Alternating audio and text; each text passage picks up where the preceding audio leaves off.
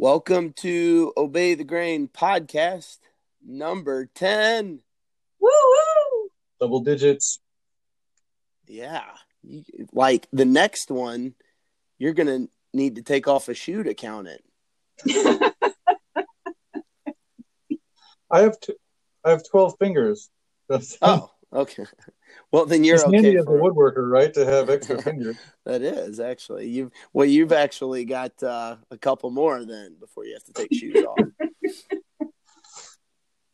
So I am Justin Dietrich. I am a woodshop teacher in Illinois, and with me are Katrina Nellis and Tracy Chevron.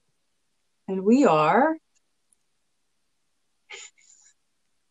I ran out of superlatives. We're woodworkers.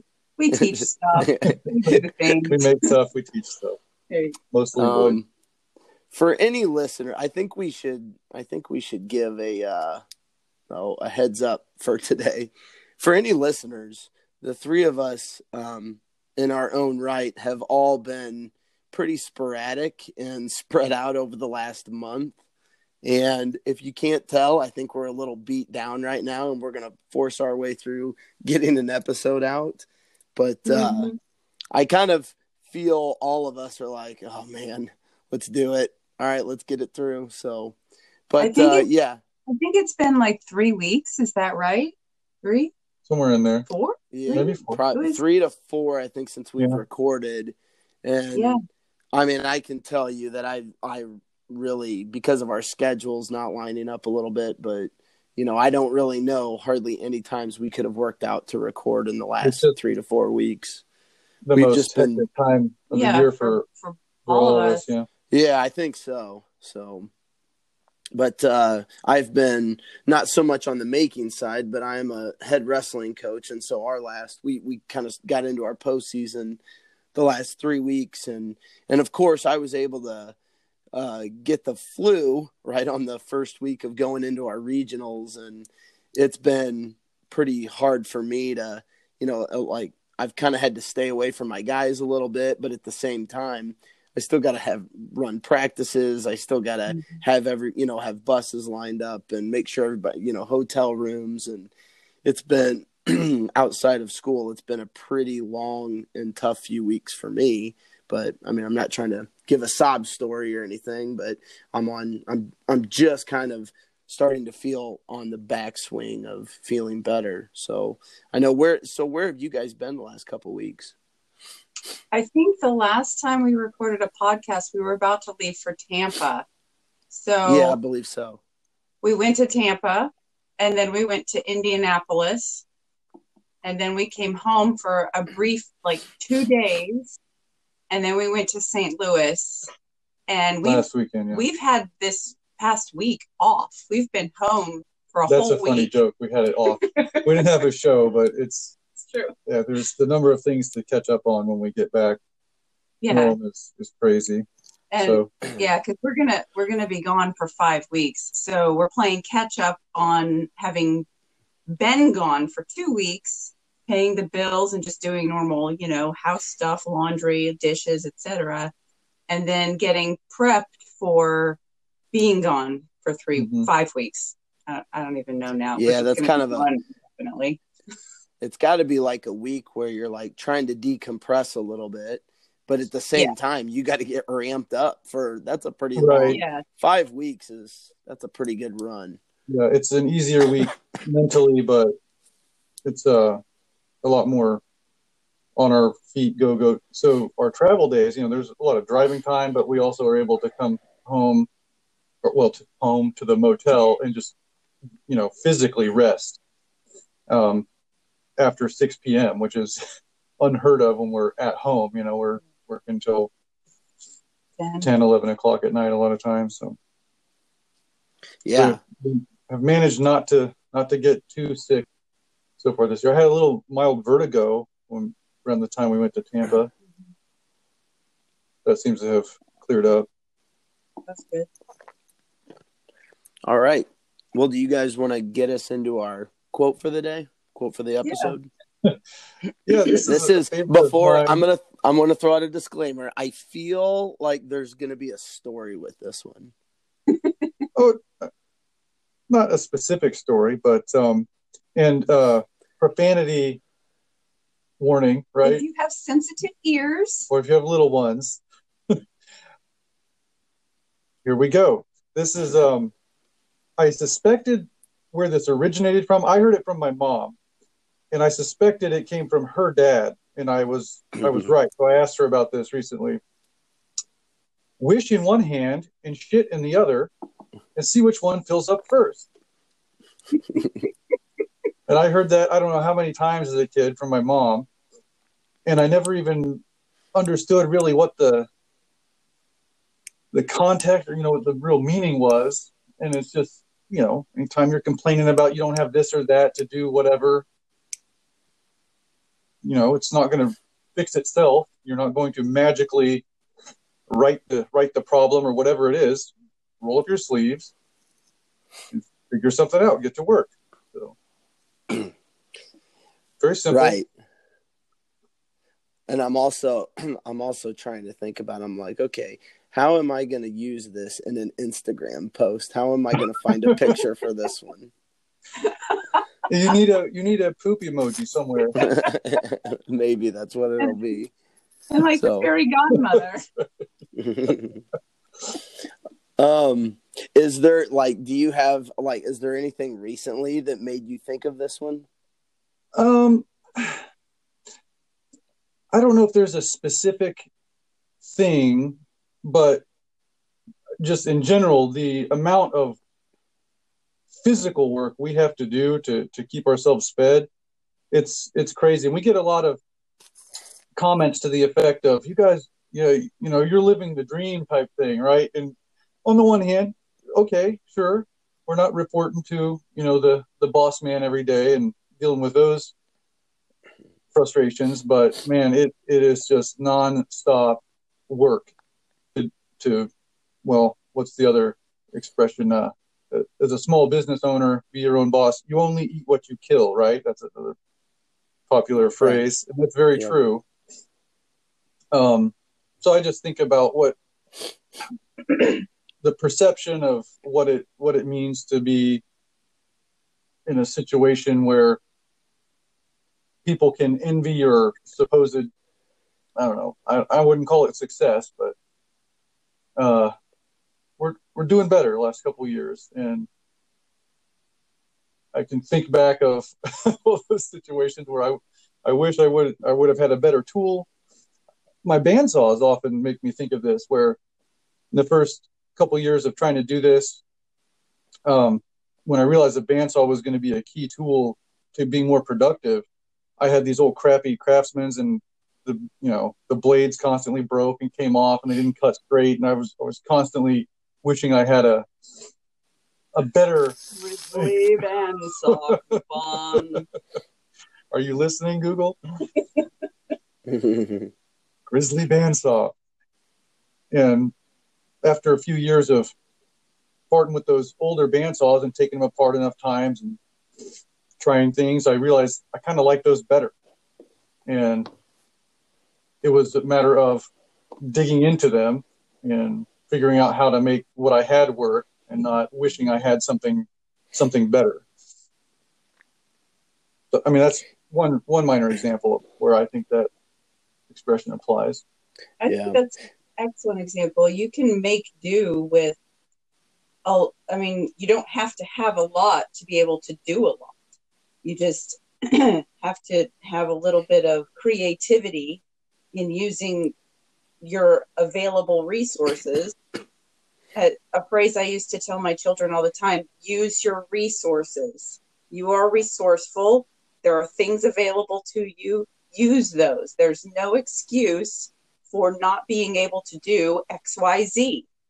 You have everything at your fingertips. I like to tell my students, we had to use the card catalog and books and magazines to find things. You have Google or Alexa or Siri, and you can just talk to your phone. Hey, Google, what's the capital of North Dakota? And you can know it instantly. Hey, Google, what year was Patrick Swayze born? We did that last night. We can find this information out. Back in 1994, that was not going to happen. Right. Yeah, I've also, just real quick off that, I've also heard that, like, back when we were growing up, back in the 80s and 90s, you could have arguments with friends, maybe on, like, the lyrics of a song or, something like that, trivia, the Patrick Swayze's birth date, that could go on for a long time because nobody could just go look it up right away. Now, like, arguments just end right away. It's like, no, the lyrics are this. And it's like, all right, look them, right now. We're going to know in less than 30 seconds. So I've heard that, like, those types of trivial type arguments are just a thing of the past now because of that. So, and it's so much less fun. Yeah. Right. Yeah. And it's so funny because we all remember things the way that we want to. So, when you'd have two people arguing over, like, lyrics of a song or somebody's birth date or the score of a game or something, then, everybody remembers it the way they want to, and they're both going to be pretty dead set on it. So now those things are just gone. So whenever I hear this quote, I've always just thought of it as a way of you make your own fate too, a little bit, like, you can sit back and you can just, wish and wish and wish all that you want, or, you can go take control of your life and you can be proactive in the way that things are happening to you and the way that things are happening for you. And whenever I've heard this quote, that's always the first thing that I think about. And I guess personally, I've made it I'm trying to think about how do I want to say this correctly. Like, I guess there's really no other way to say it other than this. Like, I don't like being around lazy people. Like, I just don't like being around people that's all they want to do is talk about the things that they want or wish that things were different. And if your mindset is always to default to, like, well, there's things out of my realm that are keeping me from achieving, this goal in my life, then you probably think that way all the time about everything, whether it's you don't have this tool or whether, you're not getting this job or you're not getting, this customer or whatever. It's like, well, just go out and keep fighting for it, and be proactive in the way that you're going to get that. So that's the way I've always heard this quote. And growing up, I've kind of always thought that, like, you have to take control of your own fate and destiny. And that's the way I've always felt. So. Very true. I think a lot of times as a society, we've gotten, soft from too many Disney movies of just wish upon a star. Or, one day you'll wake up and realize you're actually a prince or a princess, and things are miraculously just going to turn around for you by virtue of birth or something like that. Or the fairy godmother is going to come and tap you on the head and poof, everything is fixed. So, right. Yeah. Yeah. It's easy to sit back and, and I, especially social media wise, I know a lot of people talk about this all the time, but it's easy to see what someone else has, see someone else's shop, or like what you guys were talking about earlier, people talking about, like, man, you guys are just living the dream. And it's like, well, look at the sacrifices that we make, though. You guys, you do have a lot of freedom, but you've also made a lot of sacrifices to have that certain type of freedom. And like me personally, I kind of feel like I've lived both worlds as far as, like, being really independent, self-employed. I feel like I have a pretty good understanding of the struggle that is. There's advantages to it and there's disadvantages to it. And like being a school teacher, I've given up, I kind of have to give up some personal freedom to be a school teacher, but at the same time, I'm able to get back some other freedoms that a lot of people that are self-employed don't get. And, for an example, like, I have to be at school, from when I'm not in season, from 7:45 to 3:30 every day, and the one thing this is just a personal thing that I don't like. I do not like teaching, really bell to bell. And I mean, that's just the way our educational system's set up. But, I find that a lot of the times, like right when you're starting to get a student to engage, is right when, maybe you're getting into something and then the bell's getting ready to ring and it's time to clean up. And, to me, I wish it was a little bit more organic. I don't know what the right way to achieve that is, especially when you only get 50 minutes with every class. But the other side of that is that, me personally, going into education, I grew up with a family that we were self-employed, and, even I've worked self-employed stuff, and I don't have to worry about where my checks are coming from. And, I know that, especially in construction, when you're running your own business, sometimes you're waiting on a check. Sometimes you're waiting on a check to clear the bank. Sometimes, there's a bunch of hoops to jump through, and it might be 2 or 3 months. And, for a family, sometimes when they're waiting on those checks to come in, and there's advantages and disadvantages. So, I've kind of had to give up a little bit of personal freedom, to be a teacher, but at the same time, I have things that are working in my favor. And also, I get a lot of time in the summer and I get breaks, and there's other times that I get a lot of freedom. So, everybody, you kind of have to be willing to sacrifice something to get something else, In every aspect of life, you have to make compromises. And that's one of those compromises. We were just talking about that exact same thing. When you're a teacher, when you have a 9 to 5 or some steady paycheck, that even as long as you show up, that paycheck is going to end up in your bank account. That's the idea, right? But when you're self-employed, this is one of the stresses that I don't think a lot of people think about. We don't know when that next paycheck, or if that next paycheck, is going to show up. You have to keep working and working and working, and it never leaves your mind that. And I don't know if when you reach like Bill Gates status, I mean, he was a self-starter. He did his own thing, and at the beginning it was probably difficult, and he didn't know where his paychecks were coming. But does he worry about that now? Probably not. But that's not the case for most people that are self-employed.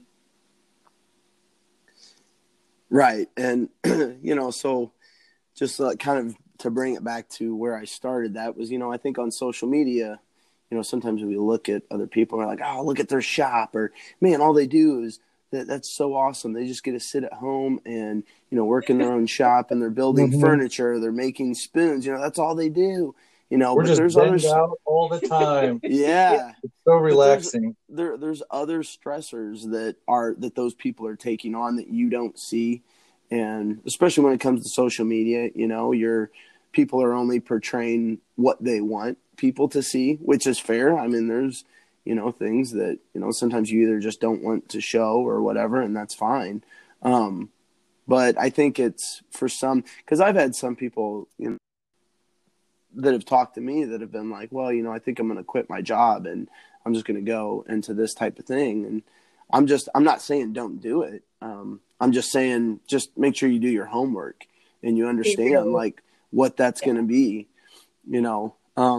luckily enough, I have good insurance through my school, but if I were to quit teaching, I'd be giving that up. And then that means that's some money that I got to come up with somewhere else, just to even be able to have the same type of health coverage for my family, and it's one thing for me, but when you have children, those are real life things that you got to think about. So,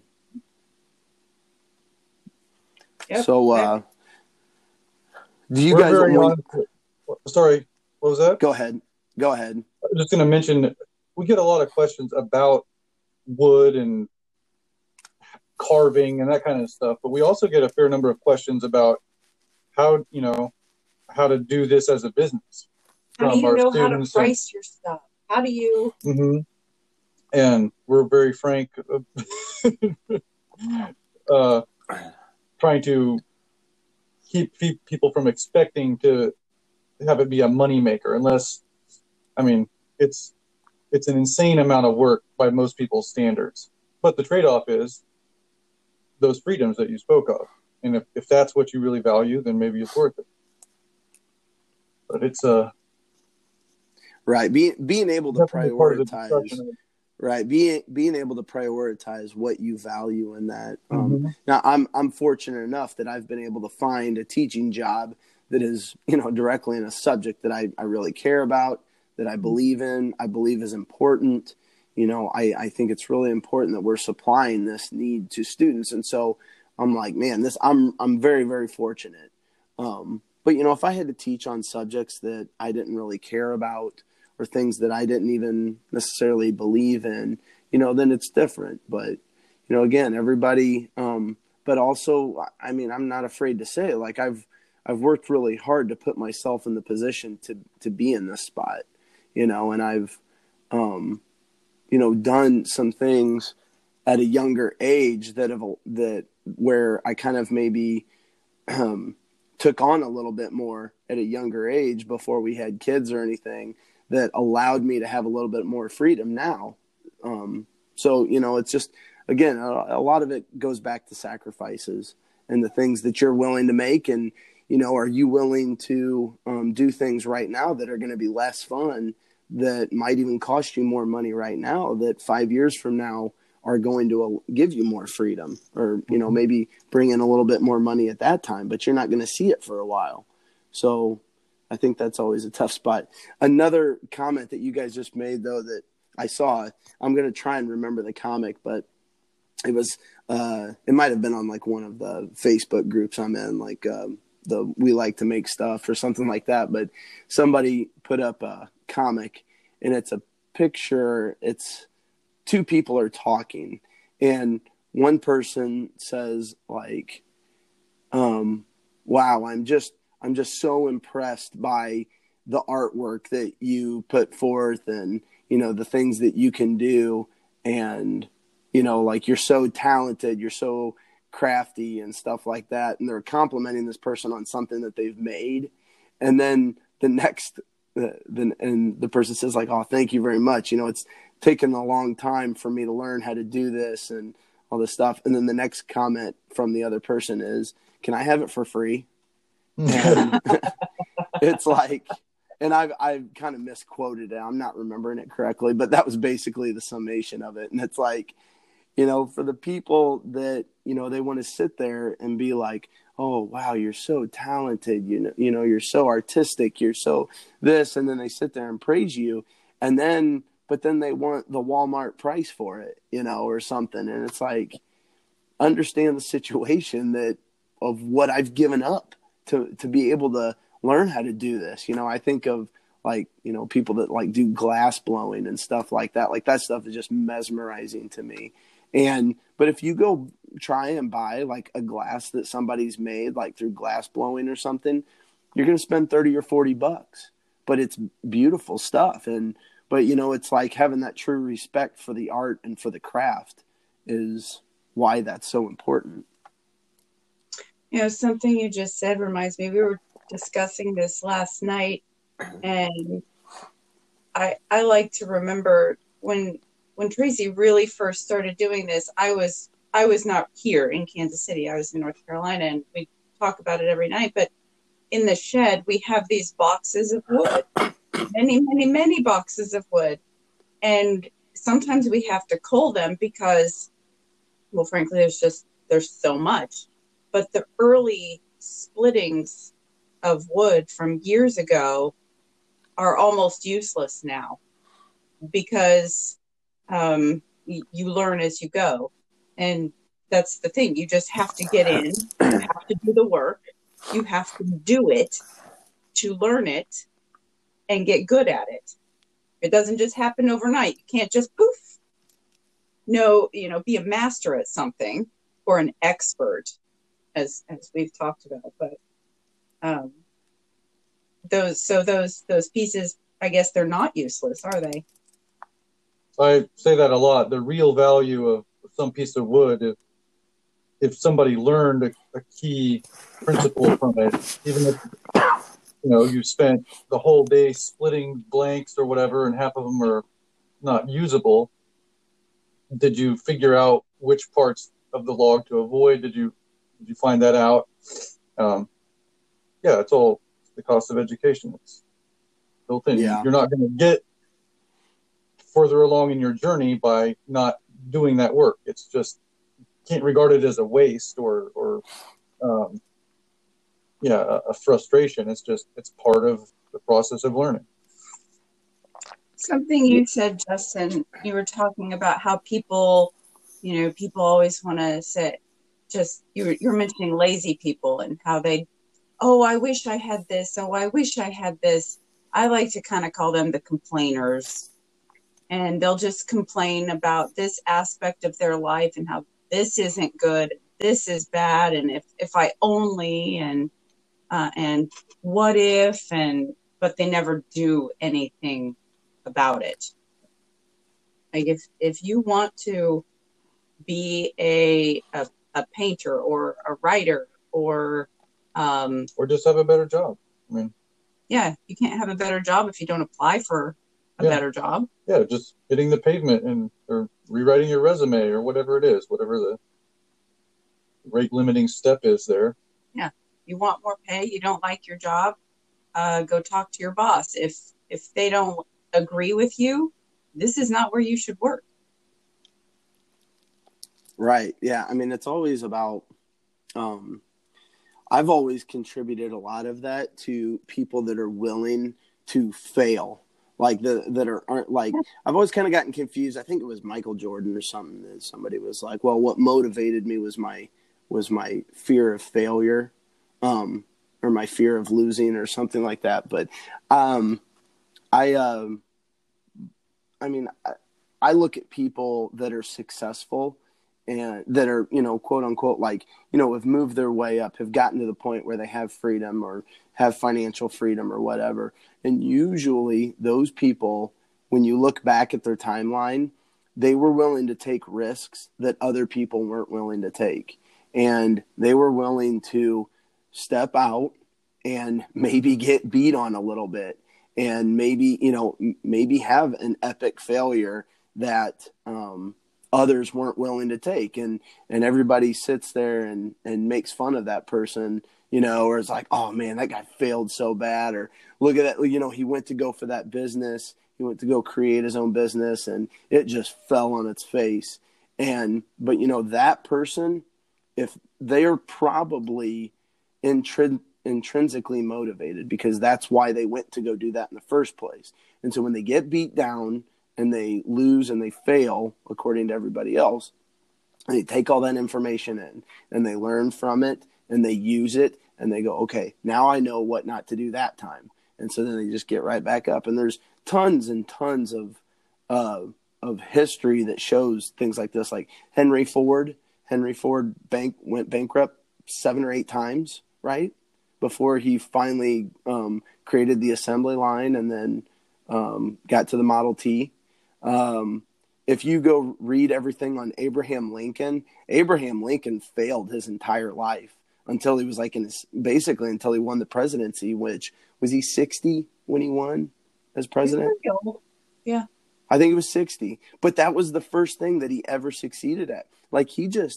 There's 20 things, even politically, that he attempted to do from his mid 30s on that he just failed at for a long time. And those, I get so motivated when I read stories about people like that, because I'm like, man, they just didn't stop going. They didn't stop. They didn't listen to the crowd.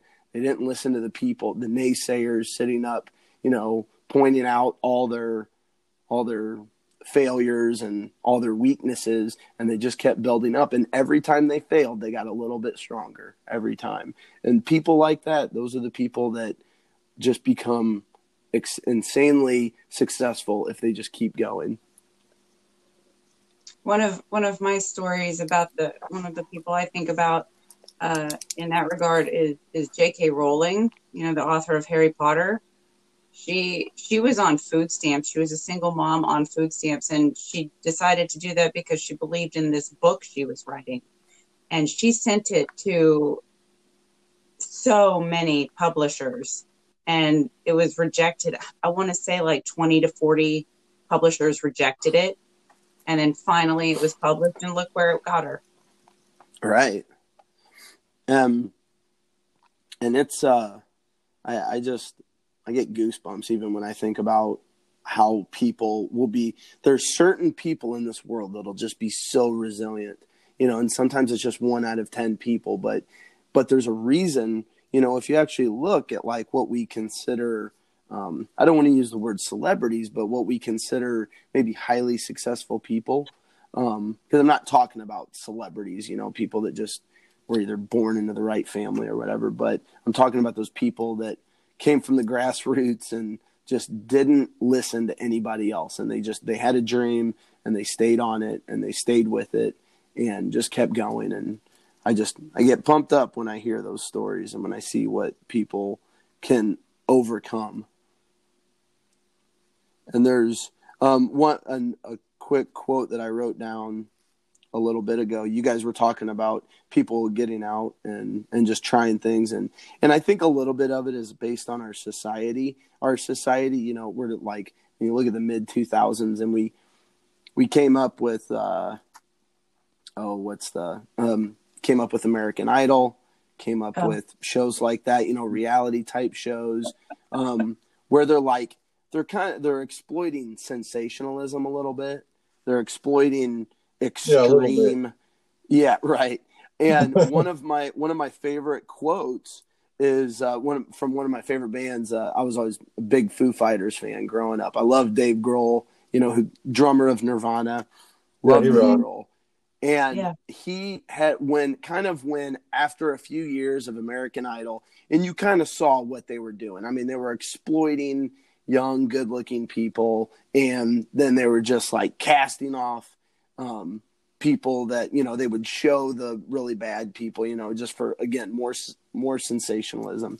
But Dave Grohl came out and said, like, that's not how any of this works. He's like, if you want to be a great, you want to be a rock star, you want to be a band or whatever, he goes, you got to go get your buddies together and you just got to suck for a long time. And he's like, you got to play in a garage band and you guys just got to suck for a long time and you just got to keep sucking. And he goes, and then after a while, he goes, you're going to just get better and you're going to find your way into gigs and you're going to find your way through. But he goes, those are the bands that, can have stick-to-itiveness that can come through. But it's one of my favorite quotes because I'm like, yes, that's exactly right. No matter what it is you're doing in life, you just got to suck at it for a while when you get started, and you got to be willing to suck. So that's a good example too, because it points out the expectation that there's going to be some gatekeeper you encounter someday who's going to like anoint you as successful, and it doesn't happen like that. It seems much more gradual, like the frog and the boiling salt. You don't realize how things are changing, how your circumstances might be changing, or whether you're getting better as a musician or whatever it is that you're trying to be better at and try to be a professional at. And then one day you realize people are coming to you, wanting to hire you to do your work. And that's a good feeling, but it's not like there's like on American Idol where you're going to be selected and then chosen from among competitors by some committee. It just doesn't happen like that. Yeah. You just have to stay at it, and eventually, if you get better, as you most likely will, if you're applying yourself, then you'll be good enough at whatever it is you're trying to do that people will recognize it. So here I'm gonna get hired, and that's a good feeling. Right. So I'm gonna tell this story that I'm purely going off memory here. The story, and I can't. It's actually he's an agent, and he's a big named agent, and I think he actually got into some trouble maybe like a year or two ago. I think he might have been the guy that like signed Justin Bieber and some other people. So I'm not promoting any of that, but I did hear this story that this guy told, and I was like, man, that is actually a pretty awesome story. So I'm going to try and tell it the way that he did. But he attributes all of this type of stuff, people overcoming, and he says this is how life works. He goes, in the game of baseball, when you're playing a game, he goes, you get 3 strikes and you're out, or whatever. But he goes, actually, if you think about life, there actually is no end to when you're done, up until you die, I guess. That's the end. But in life, you actually get endless amounts of chances if you keep taking them, if you're willing to keep taking them. And so he talks, the story that he gave, he goes, imagine this. He goes, the New York Yankees are letting anybody, they've got a pitcher that's throwing 102 miles an hour, and he's got a big, nasty curveball.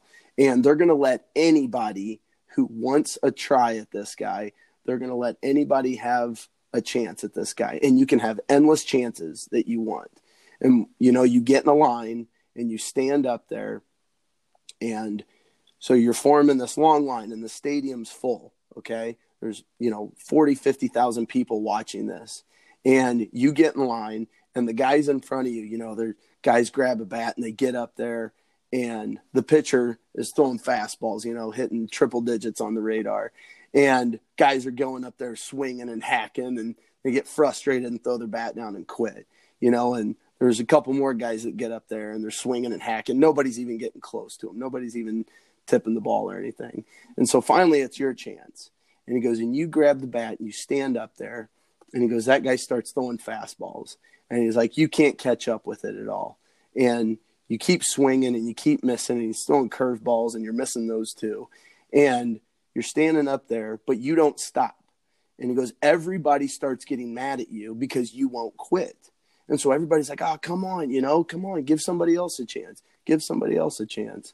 And this guy is standing up and he keeps swinging and keeps hacking, still nothing. After 100 pitches, he's still just swinging and missing. And now everybody's really mad because this guy's just awful. And he keeps pitching, still nothing. And finally, at pitch 200, let's say, he finally catches up to one and squares one up and hits it out of the park.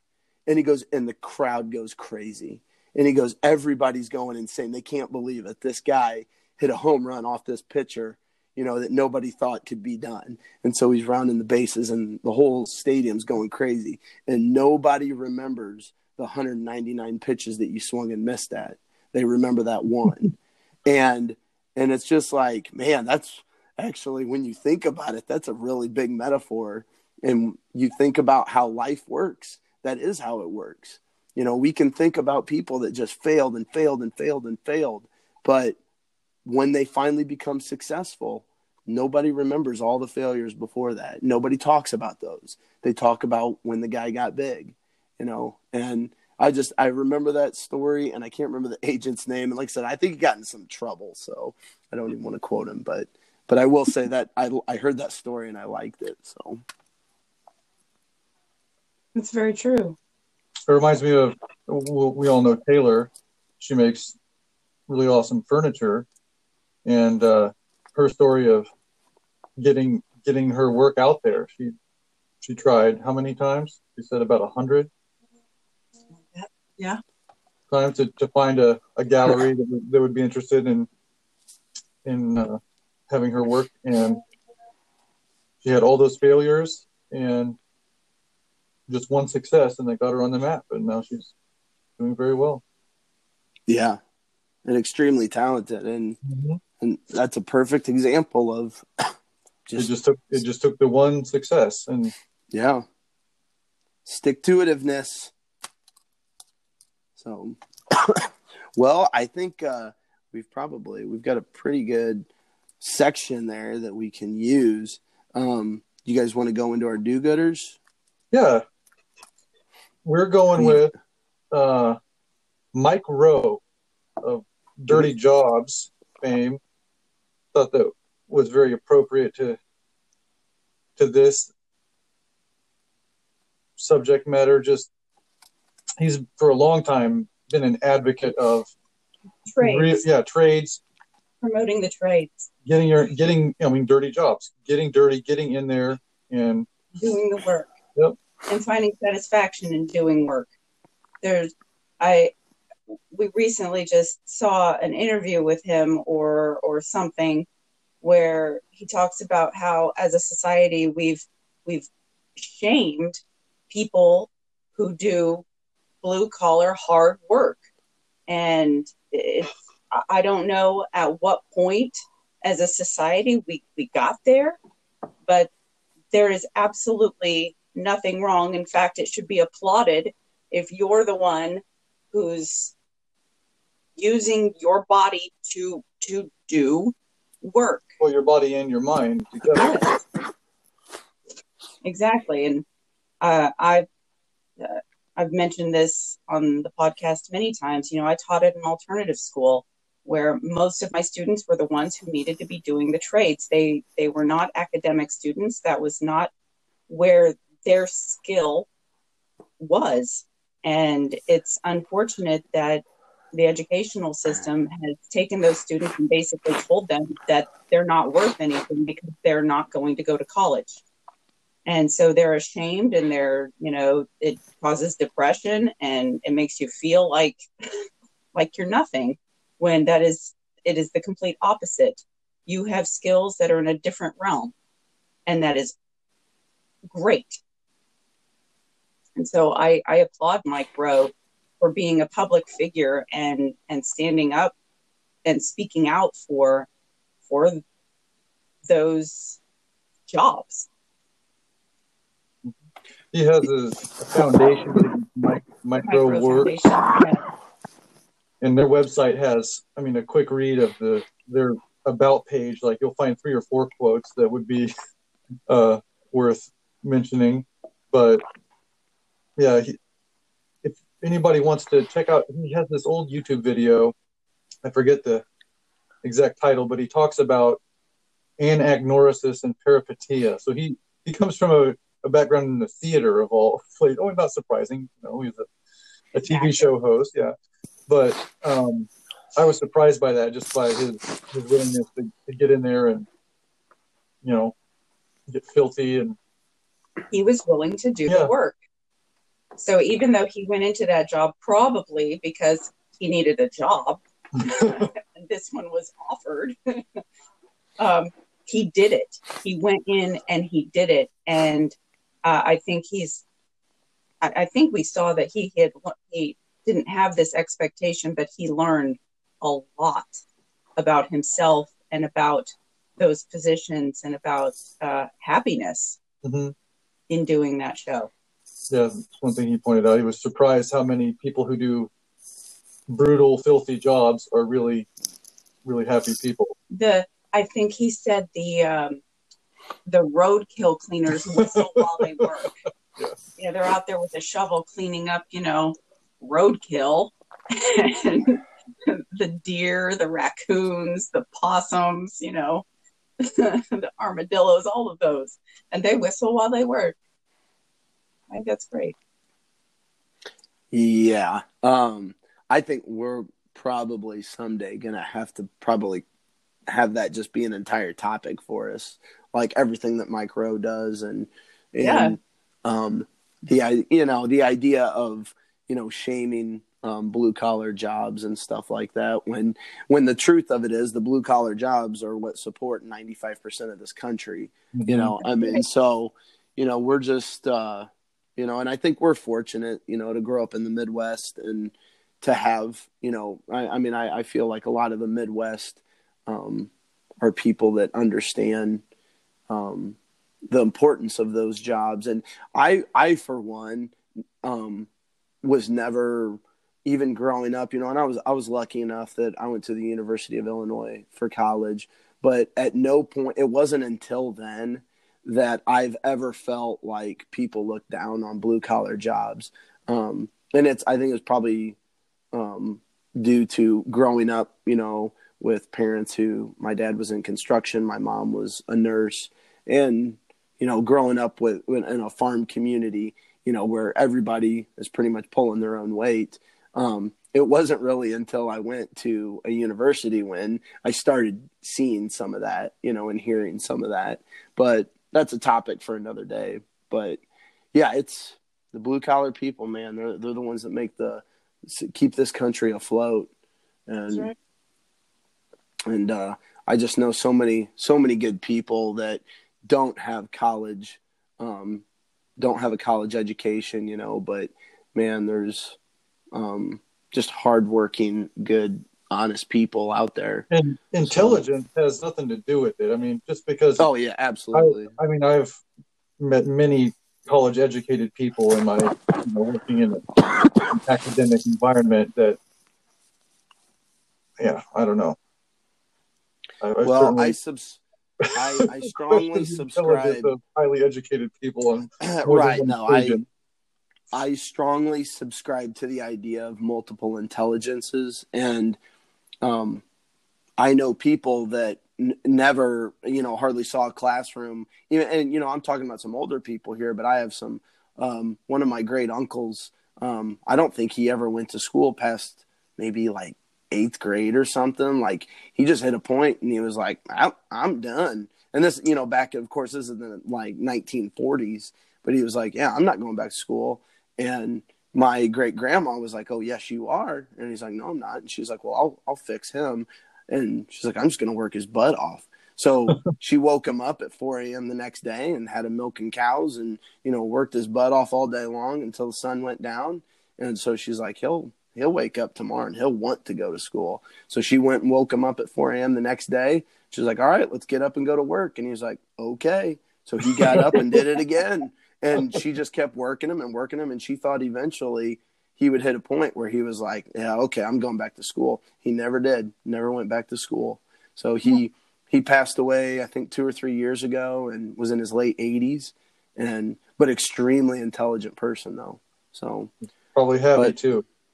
Oh yeah, lived a good life. That's what he liked. Yep. Hardworking person.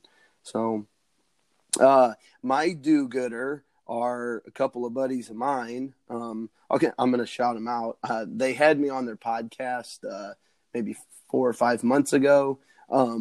But it's I'm going to shout out their podcast. It's at Shop Class Podcast.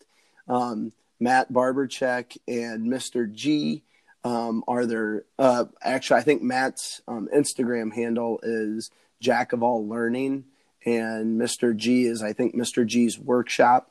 They're both shop teachers. Matt's in Michigan, and Mr. G is in New Jersey, I believe. I know he's out east. And they're just both really good guys, and they've been running a podcast for a couple of years, and they're just doing really good work. And if, some people follow me and I communicate with that are shop teachers, if you don't know about them, go look them up, because they're like, being a shop teacher is like being out on your own island. We kind of joke, I was talking with somebody on Instagram this past weekend who's a shop teacher, who's a good person, and he's doing a good job. He just kind of got into it 3 or 4 years ago. I think he's, maybe 50, and he kind of had a career change, and he wanted to get into shop class and teaching, and he got a bad evaluation, and he was kind of feeling bad about it. And I'm like, don't feel bad. We're getting evaluated by people that were like math teachers, or English teachers. And, and then they come in and evaluate us on what we need to do differently with these 20 kids in a shop class. And it's like, man, that's a hard game, to have somebody come in that's never done your job, but they get to evaluate you. And I'm not saying they don't do a good job evaluating, but it's just tough to hear from somebody that hasn't been in your shoes. And, we're us shop teachers, we kind of communicate back and forth. And, you know, that's the funny thing is even from school to school, we don't even have the same job description. Like Matt Barbercheck in Michigan does like an hour or two of small engines, and then he does like an hour or two of metals, and then he does an hour or two of woods. And it's like, man, that is a wealth of knowledge that you have to cover in one day's time, and also be able to make those transitions every 50 minutes. That's not easy. At least for me, I'm a straight up woods teacher. I'm teaching just woods. And then Mr. G out in New Jersey he's doing a lot of auto type stuff, and he's really big into electric cars and taking just an old car and being able to transition it to an electric car. It's really cool stuff. But, you know, even from school to school, we're not the same. And so we kind of reach out to each other because we all struggle with, you know, maybe math teachers or English teachers in schools. You know, normally schools have 3 or 4 of those, you know, or 3 or 4 PE teachers. And so they're kind of working together and they get to have that. Us shop teachers, we're on our own. You know, we're on our own trying to figure it out, and we're trying to cover everything. And it's a tough gig. And then I'm not complaining about it, but it's not easy. And so if you are a shop teacher and you're looking for help, go look those guys up, because they do a podcast and they stay to what it's like to be a shop teacher. And I think whoever you are, you'll feel better about yourself after you listen to their podcast. So, but yeah, all good stuff. Do you guys got anything else? I have still not had enough coffee today, so probably not. my brain is pretty slow. Yeah, and I'm not for sure if you can hear me, yeah, but I'm coughing. You sound like you need to take a nap. crawl right back in bed. And this is the best I've felt in 2 weeks. So Wow. I was really down there for a few days. But hey, one thing I did want to throw out there real quick, because we've had a couple people reach out to us, and which, I mean, is number one, is very flattering. We've had some people reach out to us about wanting to like donate to us or donate to the podcast or to a cause or something like that. Whoa. And what Tracy and Katrina and I have kind of discussed is once we kind of get through this busy season for all of us, I think we're going to start a Patreon of some kind. Yeah. And what I think we'll do is we'll announce it once we get closer. But we've discussed probably doing a Patreon to make. No, I think our first item of business would be to upgrade our audio. And so we'll probably go towards like looking into some microphones and some recording stuff would be the first thing that we would try and get to. And then the next thing we kind of talked about was maybe just taking Patreon money and then donating it towards causes or something like that. So I don't know, but all stuff to be discussed. Yeah. I have a good cause too. I need a new truck. Now, Tracy, you have a perfectly fine running 1992 Toyota T1000. Well, we actually have two. I have a 92 and a 93. So if anybody doesn't need another truck, it's me. And a minivan. So. That's funny. So that's good stuff. But yeah, no, but I think, our first item of business would be to try and upgrade our audio, which we'll get through the next few episodes and start reaching out about that. So, but you guys have anything else? That's all I've got. We've got a day packed full of, packing. And tomorrow we'll actually pack the van, and then we're leaving Wednesday morning. So we've got a lot of hard work ahead of us. And where are you going to be next? Our very next show is Milwaukee. We'll be in Milwaukee, and after Milwaukee, we'll head to Chantilly, Virginia, just outside of D.C. All right. Did you hear that, Eric Rimmel? They are coming to the good land. The good land, yeah. I do like the Milwaukee show. I like Milwaukee. It's nice. Yeah, Nice. I would imagine that's probably a really good one. I mean, Wisconsin's a cool state. Yeah. And there's a lot of good woodworking. There's just a lot of cool stuff. A lot of cool old tools up in Wisconsin. Mm-hmm. Yep. There's a cool old motel too, which we look forward to. Yeah, Found last year. This place. we don't stay at a chain motel. Are you staying at the Jeffrey Dahmer motel? The Dahmer Inn. Not this time. It's called the Value Inn, which sounds like it's maybe questionable, but it's basically for truckers. And if truckers stay there, we found that's typically a really okay place, and it's quiet. It's a single floor. So you don't have little dogs running around up above you right at night or kids. But the cool thing about it is they have not updated anything in 35 years. So it's complete 80s decor in there. Except the bed. Oh, which was... yeah, it's some kind of really, really firm... memory foam. Yeah. So if you flop yourself down on it, it's like hitting a rock and then going into quicksand. I was hoping you were going to say they had water beds. Oh. Now that would be very nostalgic.